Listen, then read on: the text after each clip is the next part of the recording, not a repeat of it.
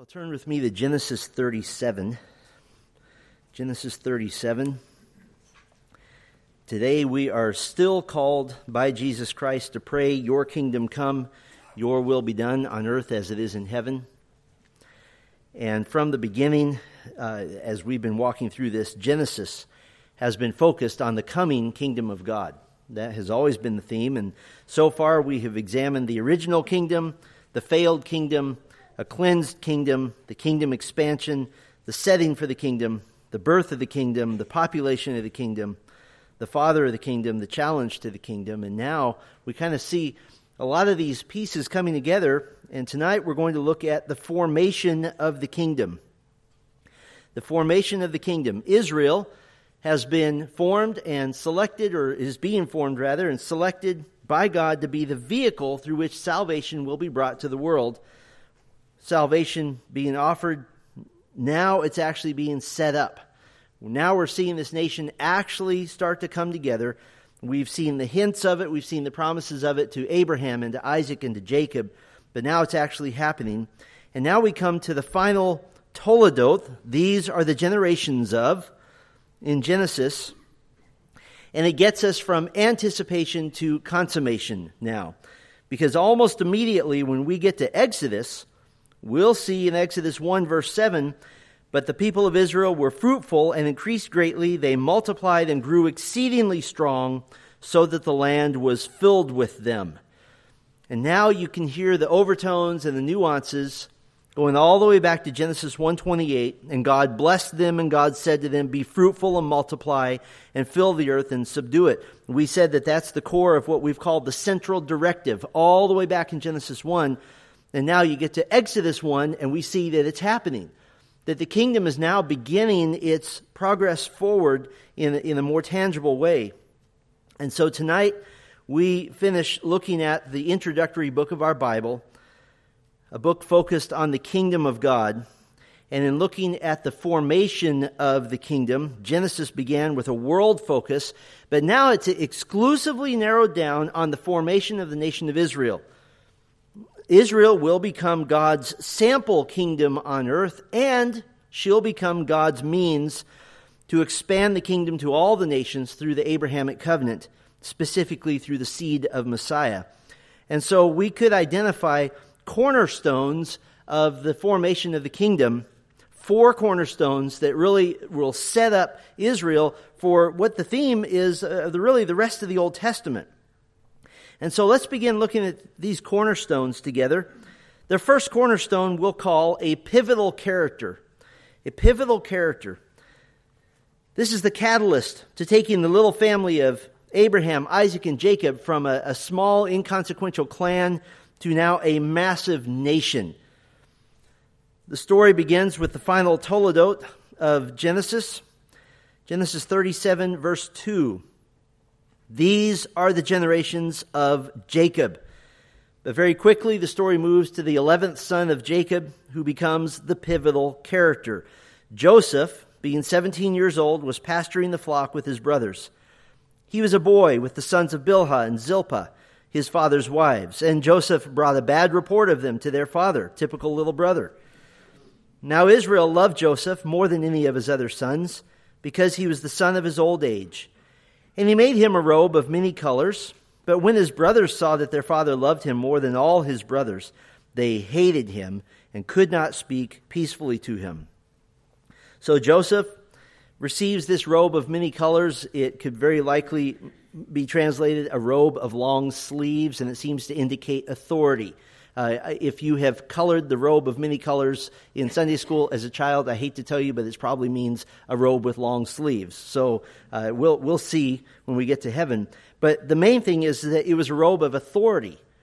Joseph brought a bad report of his brothers. This wasn't him just being a rotten little brother. This means that he had some authority over them. Now, all of his brothers are older than him except for Benjamin. Some of the brothers are middle-aged men by now. And later on in the chapter, Jacob is going to send Joseph to check on his brothers. So there is some authority vested in Joseph over even the older brothers. And then God will give Joseph 2 dreams. In the first dream, the sheaves the harvest of his brothers bow down to the sheaves, to the harvest of Joseph. And in the second dream, the sun, the moon, and 11 stars, Joseph's family, are bowing down to him. Now, this is all well and good. These dreams are from God. They indicate that God has some sort of plan for him that includes leadership, that includes some sort of leading of the family. But Joseph thought it would be a great idea to tell his brothers all about this. And I can't imagine what this scene would be like, to walk up and say, hey, I had this dream where you all bowed down to me. I don't know how he thought that was going to go well when he did that. But his brothers are angry. They're jealous, and at some point, to simply ignore Joseph was no longer enough for them. Now they've developed a lengthy bitterness, which we know grows into a murderous heart.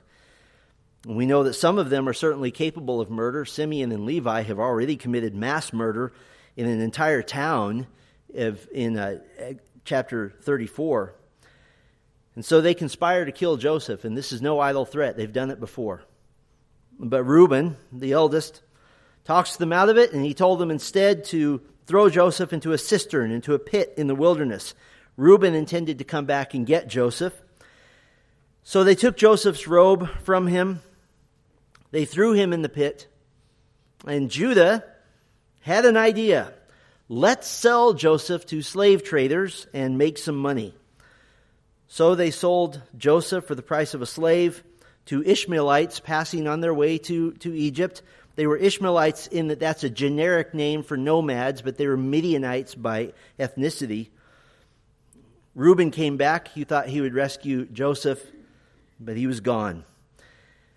Reuben tore his clothes. He returned to his brothers, and in a cruel hoax that is completely loveless and completely not thinking of their father at all, they took Joseph's coat. They dipped it in goat blood to convince Jacob, their father, that Joseph had been torn to pieces by a wild animal. And Jacob was crushed, of course, and mourned for days and days.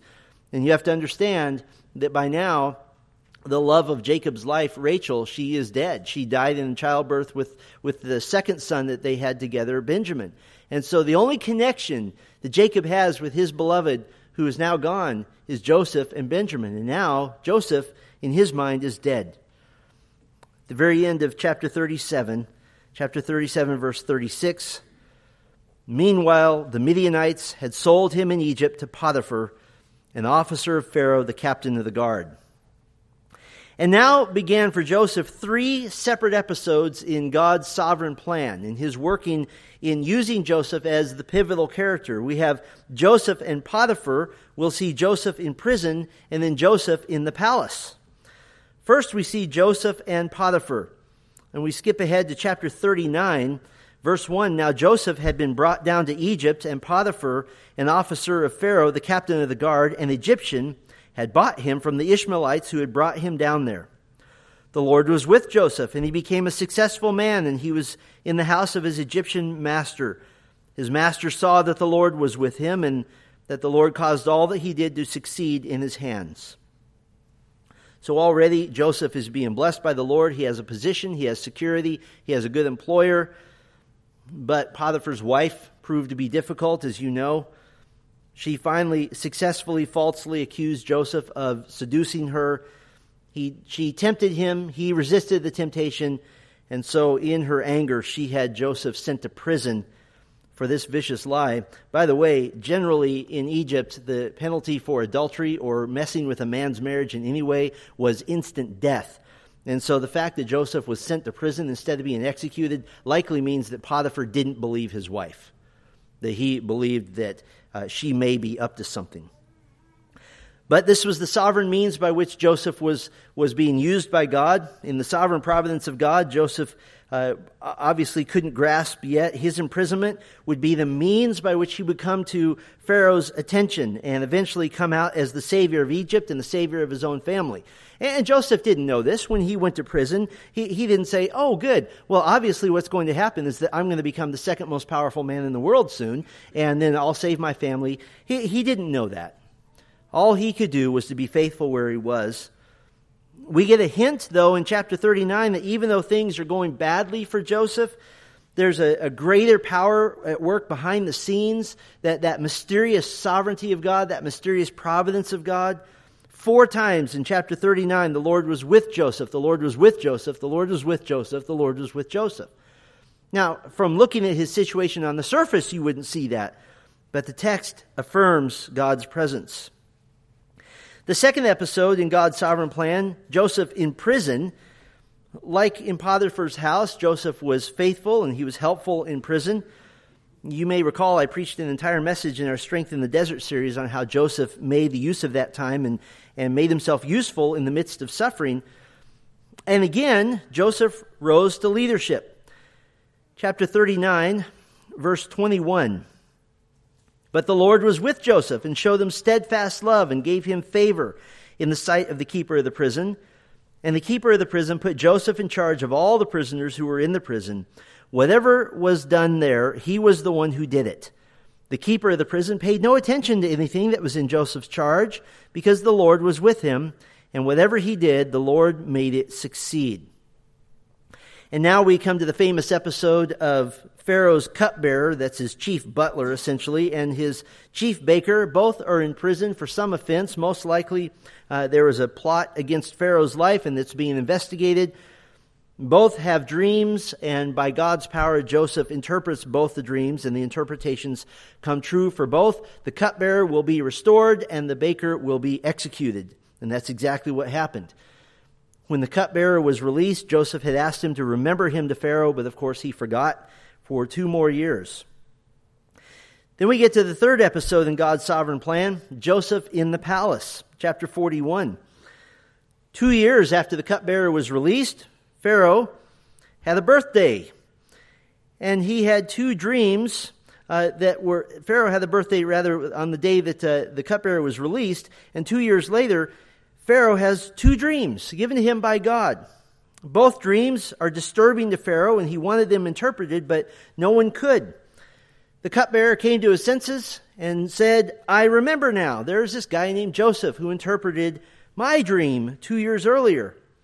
Chapter 41, verse 14.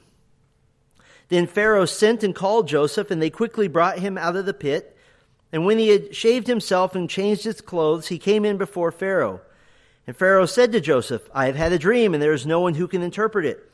I have heard it said of you that when you hear a dream, you can interpret it. Joseph answered Pharaoh, It is not in me. God will give Pharaoh a favorable answer. And then Pharaoh describes the 2 dreams. They both refer to the same event. 7 years of great harvest, great plenty, followed by 7 years of great famine, of great hardship. And so Joseph had a suggestion then. Chapter 41, verse 33. Now therefore let Pharaoh select a discerning and wise man and set him over the land of Egypt.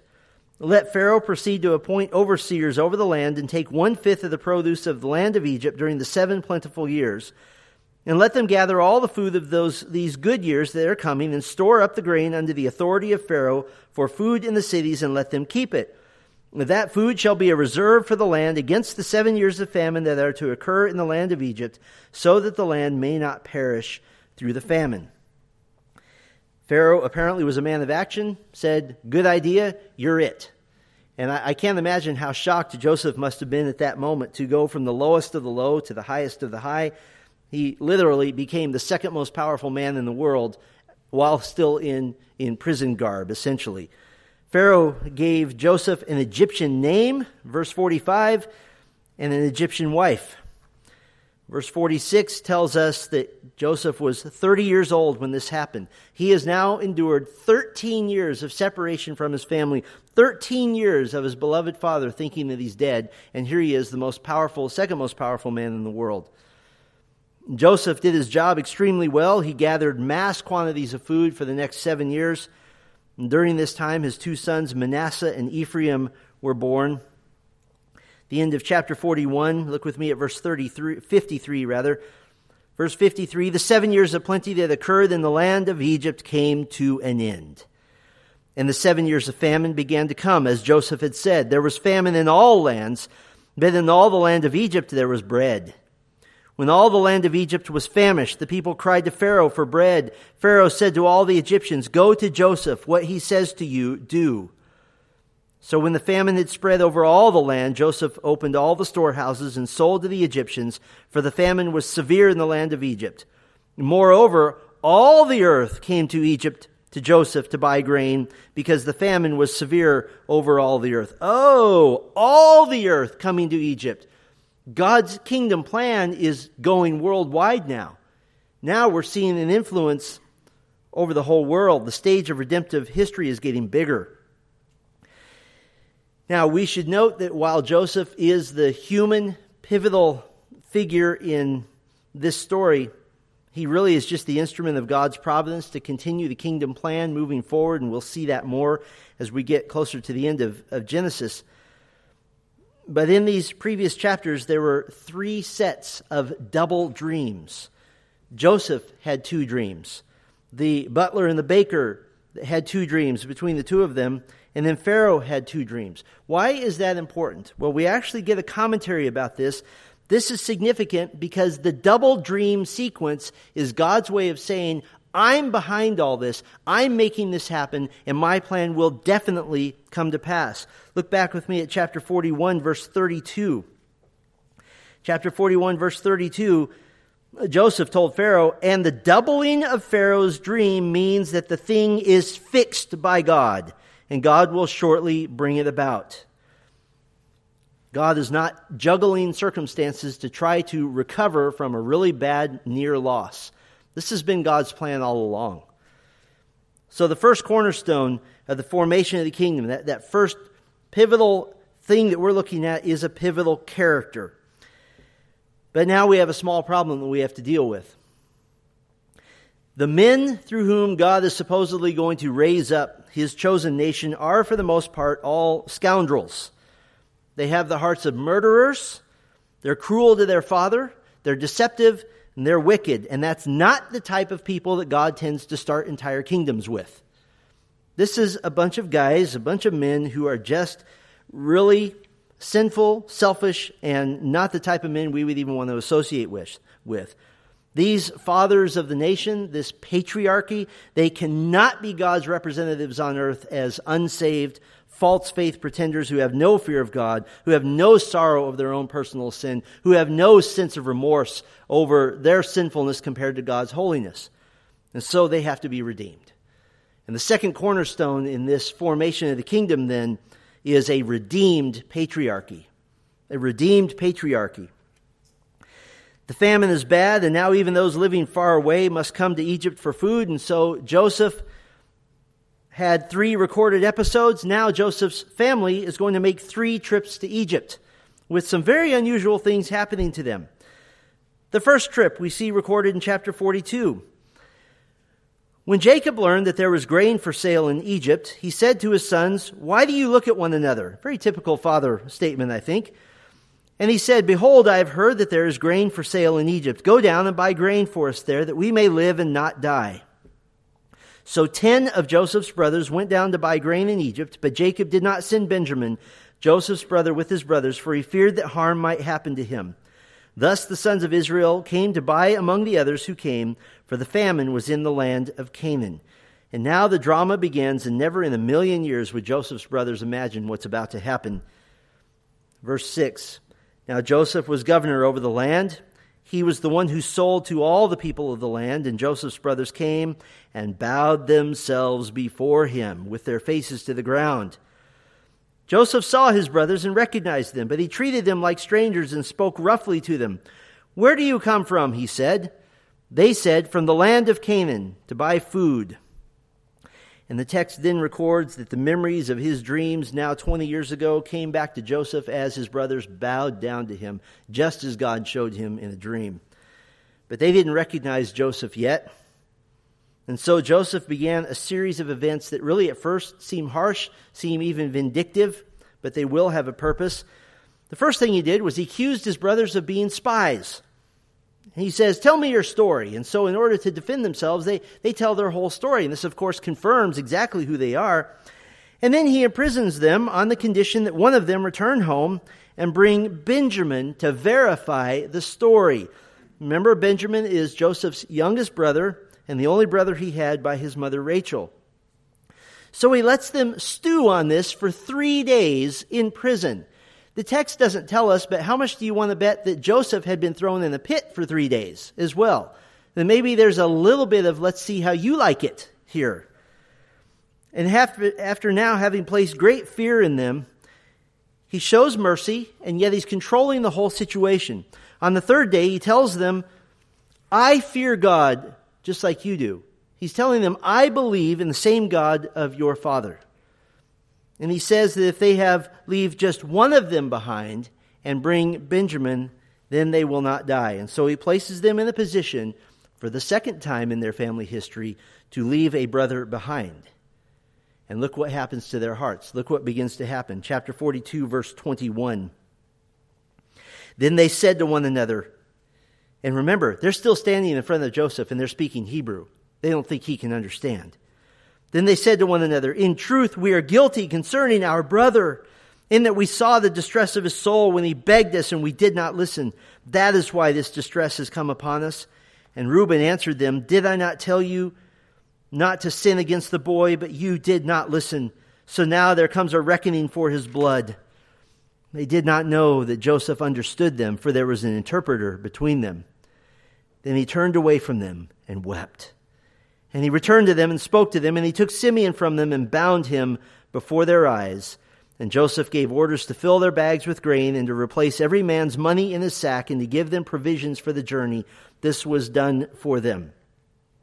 By the way, did you notice a detail of Joseph's betrayal that wasn't in chapter 37? We saw the distress of his soul and he begged us. They remember that. That's 20 years ago. So their guilt and their conviction is growing. It's been in their heart ever since. And then just to continue to put them in a terrible and vulnerable position, Joseph gave these orders to fill their bags with grain and to put all the money they'd paid for the grain back into their bags. God is going to providentially use Joseph to break these men. Chapter 42, verse 26. Then they loaded their donkeys with their grain and departed. And as one of them opened his sack to give his donkey fodder at the lodging place, he saw his money in the mouth of his sack. He said to his brothers, my money has been put back. Here it is in the mouth of my sack.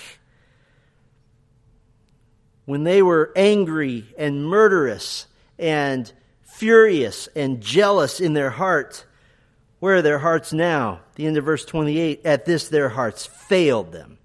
And they turned trembling to one another, saying, what is this that God has done to us? This is a death sentence. This is the end of them. They returned home. They told Jacob the whole story. Jacob refused to send Benjamin. He said, no, you're not going to take him. Benjamin is Jacob's last connection on this earth to his beloved Rachel, who has been long dead in childbirth. But ultimately, they run out of food. And so they have to take now a second trip. Chapter 43. Verse 1, now the famine was severe in the land, and when they had eaten the grain that they had brought from Egypt, their father said to them, go again, buy us a little food. But Judah said to him, the man solemnly warned us, saying, you shall not see my face unless your brother is with you. If you will send our brother with us, we will go down and buy you food. But if you will not send him, we will not go down. For the man said to us, you shall not see my face unless your brother is with you. Earlier, Reuben had pledged the life of his 2 sons if they didn't bring Benjamin back alive. And now Judah will make a pledge.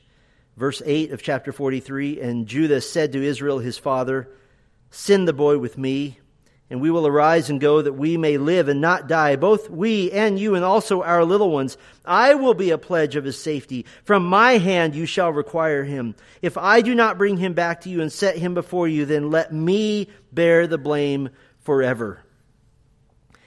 And in an act of contrition directed by their father Jacob, by the way, they're listening to their father now. They brought many gifts and they brought double the money. But how would they handle this second meeting?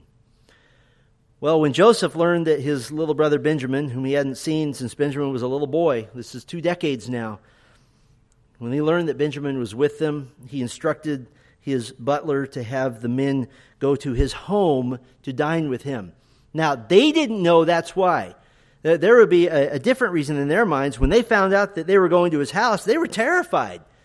They figured It was because of the money that was found in their grain sacks and at his personal home, Joseph could more quietly capture them and enslave them and take everything they owned for himself. And so when they arrived at the house, the men wasted no time. They spilled their guts immediately. Chapter 43, verse 19. So they went up to the steward of Joseph's house and spoke with him at the door of the house and said, "Oh, my Lord, we came down the first time to buy food. And when we came to the lodging place, we opened our sacks, and there was each man's money in the mouth of his sack, our money in full weight. So we have brought it again with us, and we have brought other money down with us to buy food. We do not know who put the money in our sacks." And this is the moment that they may die. Well, how would they be treated? Verse 23, this is the steward. He replied, "Peace to you. Do not be afraid. Your God and the God of your father has put treasure in your sacks for you. I received your money."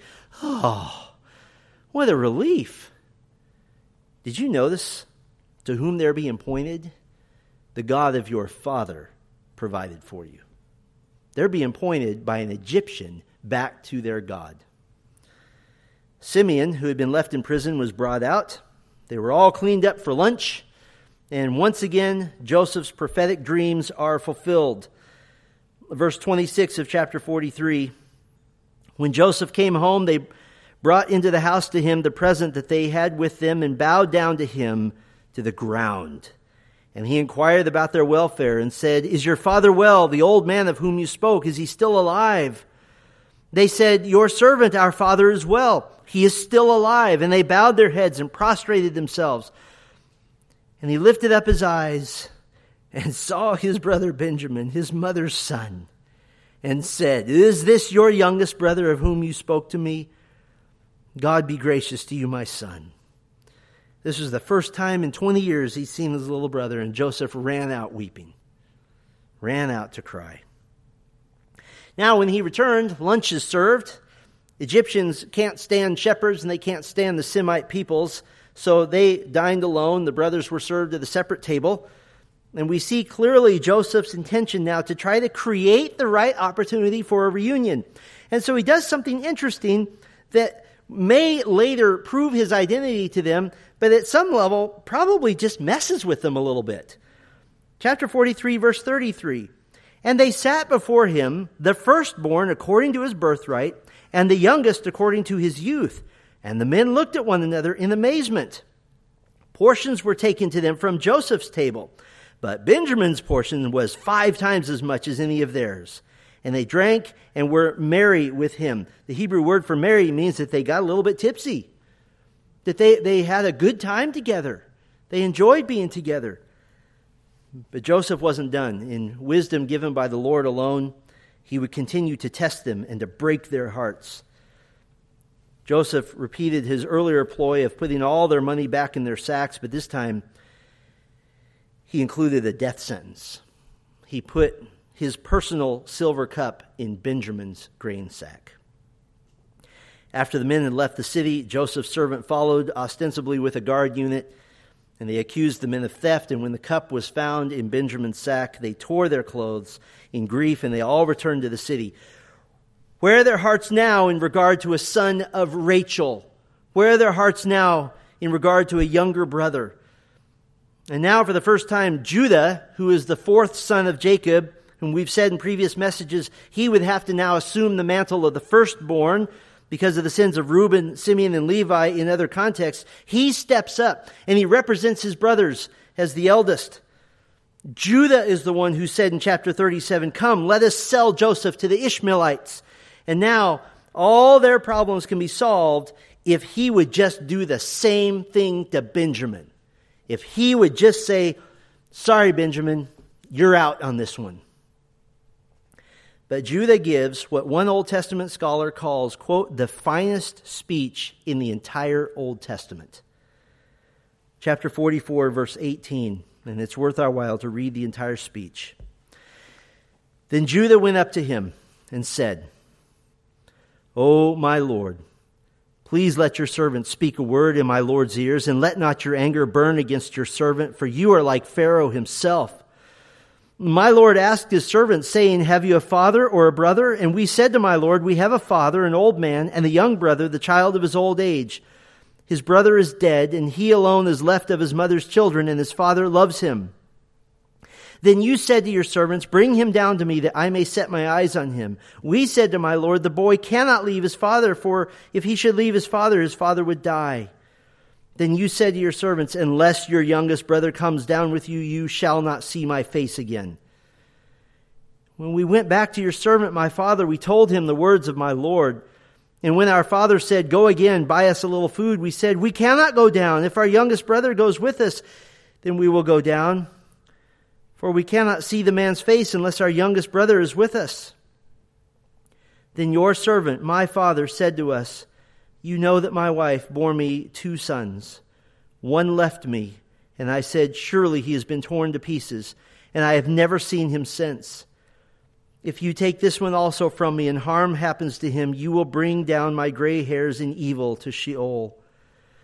Now therefore, as soon as I come to your servant my father, and the boy is not with us, then, as his life is bound up in the boy's life, as soon as he sees that the boy is not with us, he will die. And your servants will bring down the gray hairs of your servant, our father, with sorrow to Sheol. For your servant became a pledge of safety for the boy to my father, saying, if I do not bring him back to you, then I shall bear the blame before my father all my life. And here it is. Now therefore, please let your servant remain instead of the boy, as a servant to my Lord, and let the boy go back with his brothers. For how can I go back to my father if the boy is not with me? I fear to see the evil that would find my father. Before, Judah wanted to get rid of his brother. Now, he wants to save his brother. Before, the brothers didn't care what their brother's loss would do to their father. And now they'll do anything to keep their father from more pain. Before, Judah and his brothers thought only of themselves. And now Judah offers himself as a sacrifice for Benjamin. Mission accomplished. The sons have now changed heart. And in one of the most emotional scenes, I think, in the entire Bible, chapter 45, then Joseph could not control himself before all those who stood by him. He cried, make everyone go out from me, meaning all the Egyptians. So no one stayed with him when Joseph made himself known to his brothers. And he wept aloud so that the Egyptians heard it, and the household of Pharaoh heard it. And Joseph said to his brothers, I am Joseph.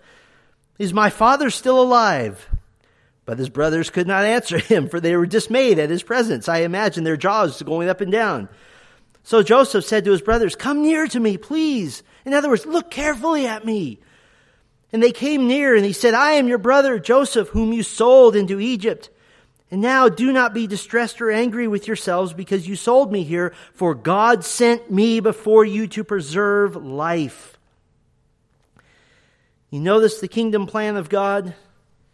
Verse 7, to keep you alive for many survivors. This is one of the happiest endings in all of the Bible. And so Joseph tells his brothers to go home and bring all their family, bring all their flocks, bring everything. That he'll give them the entire land of Goshen, one of the finest pieces of land in all of Egypt, and he'll provide for all of them for the remaining years of the famine. And how touching to see in chapter 45, verse 14. Then he fell upon his brother Benjamin's neck and wept. And Benjamin wept upon his neck, and he kissed all his brothers and wept upon them. After that, his brothers talked with him. Yeah, they had 20 years to catch up on. What have you been doing, brothers? Well, we've been keeping sheep. What have you been doing? Well, I've been the most powerful man on earth except for one. How's your life going? So they're catching up on all these things. And now you have a third trip to Egypt. It's a happy trip. Pharaoh himself provides wagons and provisions for the trip home and back to Egypt. Joseph gave each of his brothers new clothes, but to Benjamin he gave a fortune in silver and 5 sets of clothes. Chapter 45, verse 25. So they went up out of Egypt and came to the land of Canaan to their father Jacob, and they told him, Joseph is still alive, and he is the ruler. He is ruler over all the land of Egypt. and his heart became numb. I love that. For he did not believe them. But when they told him all the words of Joseph, which he had said to them, and when he saw the wagons that Joseph had sent to carry him, the spirit of their father Jacob revived. And Israel said, "It is enough. Joseph, my son, is still alive. I will go and see him before I die." Chapters 46 and 47 are some of the happiest moments in all of the Bible. God affirms his kingdom plan, and he affirms the Abrahamic covenant with Jacob. Chapter 46, verse 1, "So Israel took his journey with all that he had and came to Beersheba and offered sacrifices to the God of his father Isaac.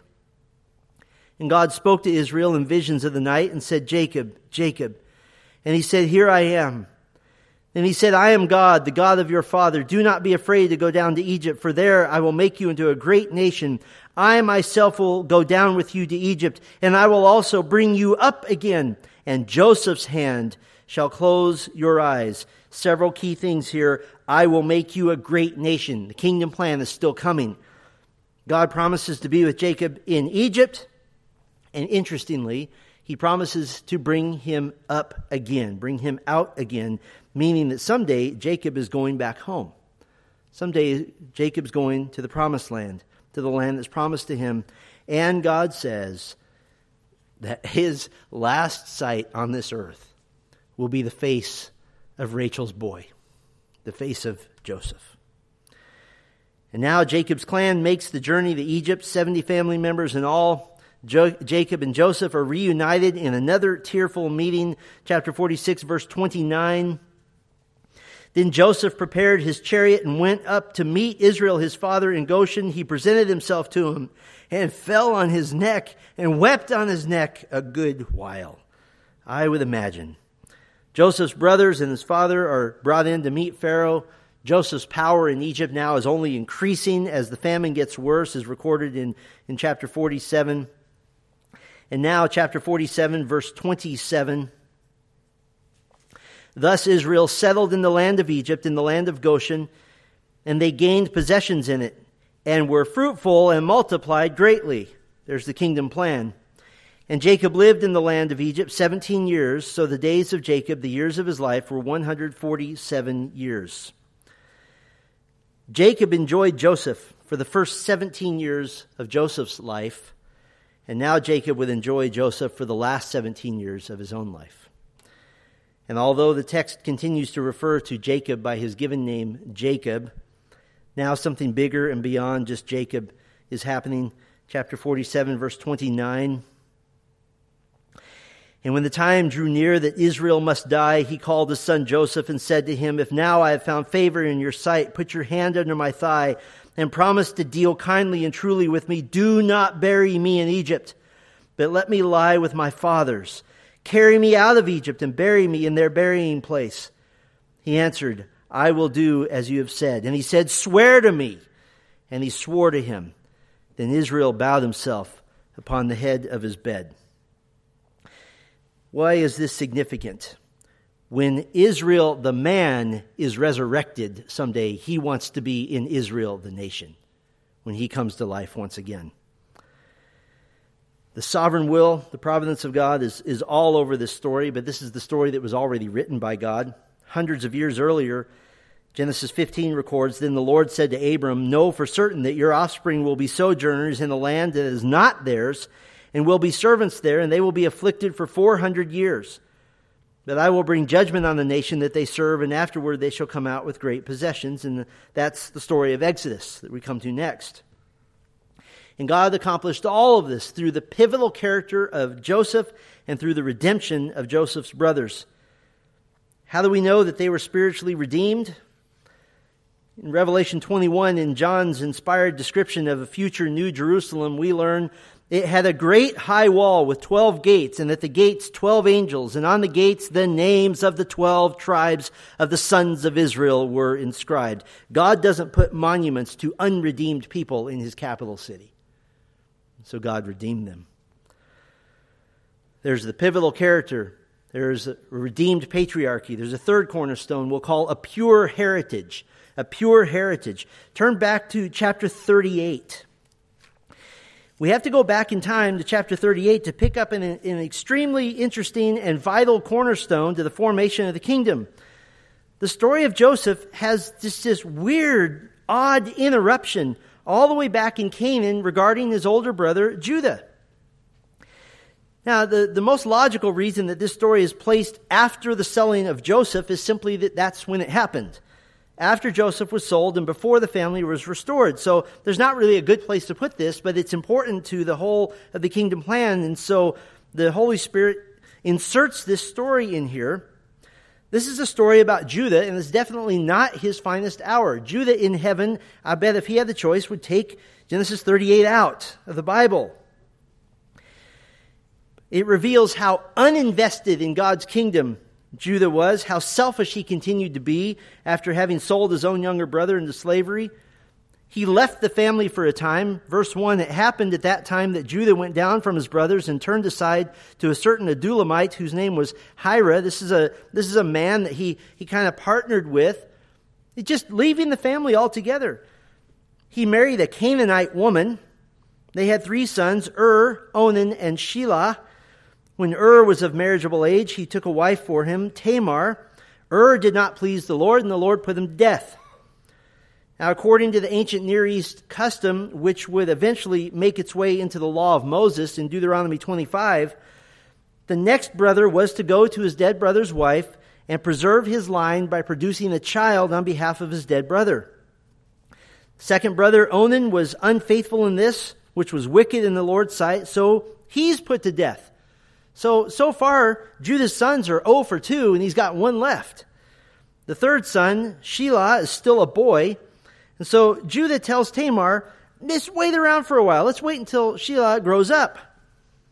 But the story reveals later that he had no intention of ever giving the boy to her as a husband, which means he has essentially condemned her to a life of poverty and widowhood. The other 2 had died, and he wasn't going to risk his last son. Meanwhile, Judah's Canaanite wife died, and apparently Tamar was tired of waiting. So she dressed up like a prostitute. She veiled herself. She was unrecognizable. She seduced Judah. She took some of his identifiable possessions as a pledge of future payment.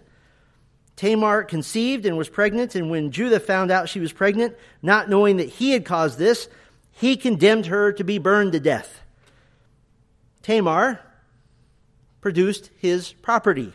I imagine that was a tense moment. He left that property with who he thought was a prostitute, and he was, of course, forced to release her.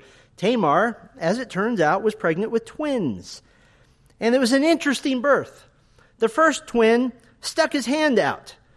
The midwife tied a scarlet thread around his hand to say, he's the firstborn, but firstborn said, too cold out here, and went back in. Then his younger brother, technically the youngest now, was born, followed by the firstborn. Zerah was the firstborn with the thread, and Perez was the younger.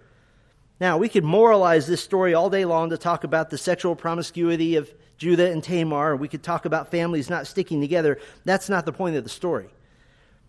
The overarching story of God bringing about a kingdom is what we're talking about here. And in that kingdom, what's the major linchpin of God's kingdom plan? What's the crux of the whole thing?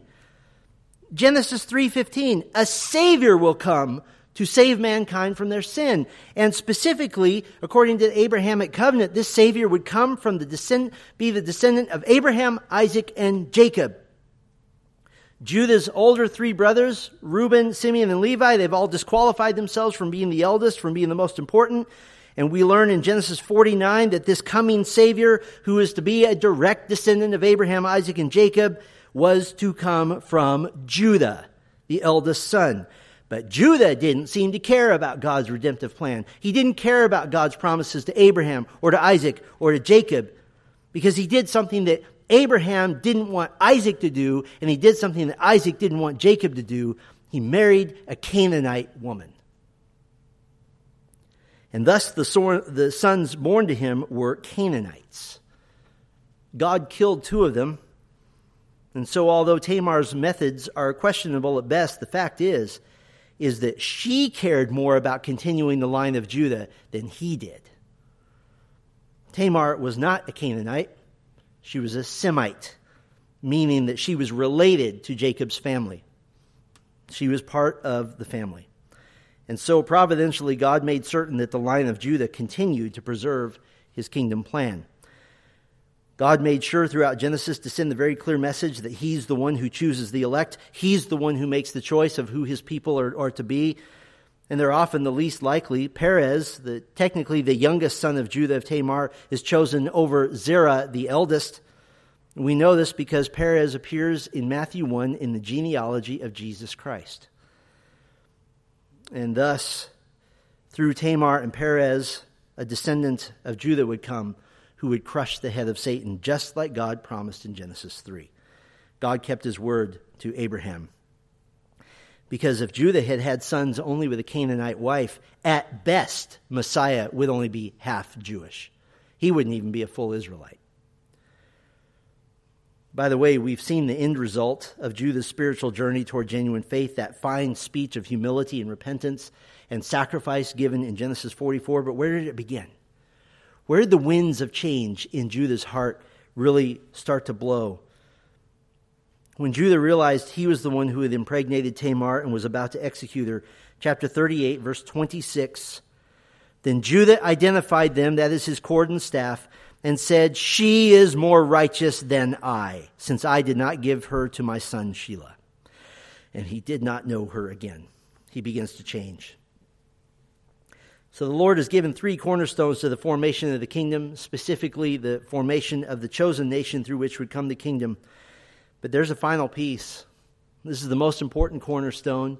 This is the cornerstone that all of Genesis is aiming for. And in fact, this cornerstone is a man who is sometimes nicknamed in the Bible the cornerstone. And that is, the fourth cornerstone is a coming Savior. A coming Savior. It is a misuse of the Bible to see Jesus in every verse. When David fought Goliath, David wasn't a metaphor for Jesus. David was David. But that being said, the Old Testament most definitely gives us pictures of various coming realities. The most important coming reality, that of Jesus Christ, the Messiah. These pictures range from slight similarities called analogies, all the way, and those are very common, all the way to clearly prophetic comparisons, which we call types, which are more rare. We get the idea of a type of Christ from the Bible itself. Romans 5:14, the Apostle Paul says, "Yet death reigned from Adam to Moses, even over those whose sinning was not like the transgression of Adam, who was a type of the one who was to come." Type is just the Greek word tupos, which means a pattern, a shadow, something that looks like Christ. Some would say that to be identified as a type of Christ, that pattern or that thing must be identified as such in the New Testament. I tend to agree with that in most cases. Adam is clearly identified as a type of Christ. In Matthew 12, Jesus identifies Jonah as a type of Christ, being in the belly of a whale for 3 days. Hebrews 9 identifies the earthly temple as a type of the heavenly temple. And so when the New Testament identifies a type, it's clear. That's a no-brainer. That's obvious. That's an open and shut case. But by looking at some broader factors, we have to admit that a type not specifically identified in the New Testament may still serve the function and the purpose of a type, to point clearly to the greater object, which is sometimes called the antitype. Dr. Jim Roskup, the now retired professor at the Master's Seminary, I had the privilege of being one of his final students, absolutely a technician when it comes to hermeneutics and the study of God's Word. He established a detailed grid, which has really become the gold standard, a detailed grid of 7 major criteria to decide whether a picture in the Old Testament is a type or not. The most important criterion being a clear and definite Christ-like role. In his evaluation, Joseph meets 6 out of the 7 criterion, meaning he's a lock. Joseph is a picture of Jesus Christ. But rather than getting hung up on whether Joseph is a type of Christ or just an analogy of Christ, there's no doubt whatsoever that the life of Joseph makes Jesus, the Savior, much more recognizable. Makes the Savior recognizable. It would take hours to walk through every similarity between Joseph and Jesus. I mean, we could talk about facts like Joseph was born to a barren mother and Jesus to a virgin. Joseph was a shepherd. Jesus is called the Great Shepherd. Both exposed evil and paid dearly for it. Both were beloved by their fathers. Both were hated and envied by their brothers, the Jews in Jesus' case. Both were hated for their words of truth. Both foretold of their own future rule. Both were sent by their fathers to their brothers. Both sought the welfare of their brothers. Both were victims of a conspiracy. Both of them were stripped of their clothes when captured. Joseph was cast into a pit and Jesus cast into a grave. Both were sold for the price of a slave. Judah sold Joseph, and the Greek spelling of Judah, Judas, sold Jesus. Joseph's supposed blood was presented to his father Jacob, and Jesus' blood was presented to his father as an offering for sin. Both came down from elevated positions to become servants. Joseph's masters were always pleased with him, and Jesus' father was always pleased with him. Both were a blessing to all around them. Both were tempted to sin, but did not fall into sin. Joseph tempted by Potiphar's wife, and Jesus tempted by Satan. Joseph was cast into prison, though innocent. Jesus died, though innocent. Joseph suffered at his brother's hands, and then at the hands of Gentile Ishmaelites and Egyptians. Jesus suffered at the hands of his brothers, then at the hands of Gentile Romans. Joseph won the respect of his jailer, and Jesus won the respect of the Roman centurion standing at the cross. Joseph pronounced a blessing to one man imprisoned with him, but the curse of death on the other. Jesus saved one thief on the cross next to him, and the other was condemned. Joseph warned of coming danger of famine and urged his hearers to get ready. Jesus warned of coming judgment and urged his hearers to repent and be ready. Joseph was lifted up and exalted over all Egypt, while Jesus was lifted up and exalted in heaven. Joseph shared the throne of Pharaoh, and Jesus sits at the right hand of his father's throne. Joseph received from Pharaoh a new name. Jesus, according to Revelation 3:12, will receive a new name. Both were 30 years old when they began their ministries. Joseph's exaltation was followed by a season of great harvest, then a season of terrible tribulation. Jesus' exaltation to heaven has been followed by the great harvest of the church age, which will be followed by the great tribulation. Joseph was seen as the only one able to give bread to a perishing world. Jesus alone is the bread of life who has the way of salvation. Joseph became the Savior not just of his people, but of all the nations. Jesus came to the Jew first and then to be the Savior to all the nations. Joseph had unlimited resources to meet the needs of all people. In Christ, according to Ephesians 1, we have redemption through his blood, the forgiveness of our trespasses according to the riches of his grace. Joseph's family was driven out of their own land with the hope of a future return. Jesus' people were driven out of Jerusalem in 70 AD and have yet to fully come home, but they shall. Joseph was unknown and unrecognized by his own brothers. Today, almost all Jews do not recognize Jesus as their brother, as their Savior. And Joseph was punished his brothers before bringing them to repentance, and Jesus continues to deal harshly with the spiritual blindness of the Jews until they come to faith in the future. But we won't talk about those similarities. Let me, however, point out one I think that is the most telling and important feature of Joseph that makes him so Savior-like. Look with me back at Genesis 45, verse 5. Genesis 45, verse 5, and listen to what he says to his brothers. Genesis 45, verse 5. And now do not be distressed or angry with yourselves because you sold me here, for God sent me before you to preserve life. Do not be distressed or angry with yourselves. Or to put it another way, Romans 8:1. There is therefore now no condemnation for those who are in Christ Jesus. He's saying there's no condemnation for you because I'm covering you. Joseph has forgiven them and is lavishing love and provision on them. But after Jacob dies, the brothers get nervous. Maybe now that their father is dead, the real revenge is coming. Look at Genesis 50. In Genesis 50, verse 15. When Joseph's brothers saw that their father was dead, they said, "It may be that Joseph will hate us and pay us back for all the evil that we did to him." So they sent a message to Joseph saying, "Your father gave this command before he died. Say to Joseph, please forgive the transgression of your brothers and their sin because they did evil to you." This is the old trick of saying the deceased would have wanted something. "And now, please forgive the transgression of the servants of the God of your father." Joseph wept when they spoke to him. His brothers also came and fell down before him and said, "Behold, we are your servants." But Joseph said to them, "Do not fear, for am I in the place of God?" Now, in the case of Jesus, Jesus is in the place of God. But verse 20, this is the Romans 8:28 of the Old Testament. "As for you, you meant evil against me, but God meant it for good, to bring it about that many people should be kept alive as they are today. So do not fear, I will provide for you and your little ones." Thus he comforted them and spoke kindly to them. There will be a day when many of the Jews who once rejected and condemned Christ will stand forgiven before him. And so the life of Joseph makes the coming Savior, Jesus Christ, extremely familiar, extremely recognizable. But in one of the most important sections in all of Genesis, the coming Savior then is directly predicted. Previous chapter, Genesis 49. In Genesis 48, Jacob legally adopts Joseph's two sons, Ephraim and Manasseh, making them full sons and entitled to full privileges as tribes of Israel. And famously, Jacob blesses Ephraim the younger as the eldest son and Manasseh the older as the youngest son. He blessed both boys, and he promised that although Manasseh would be great, Ephraim would be greater.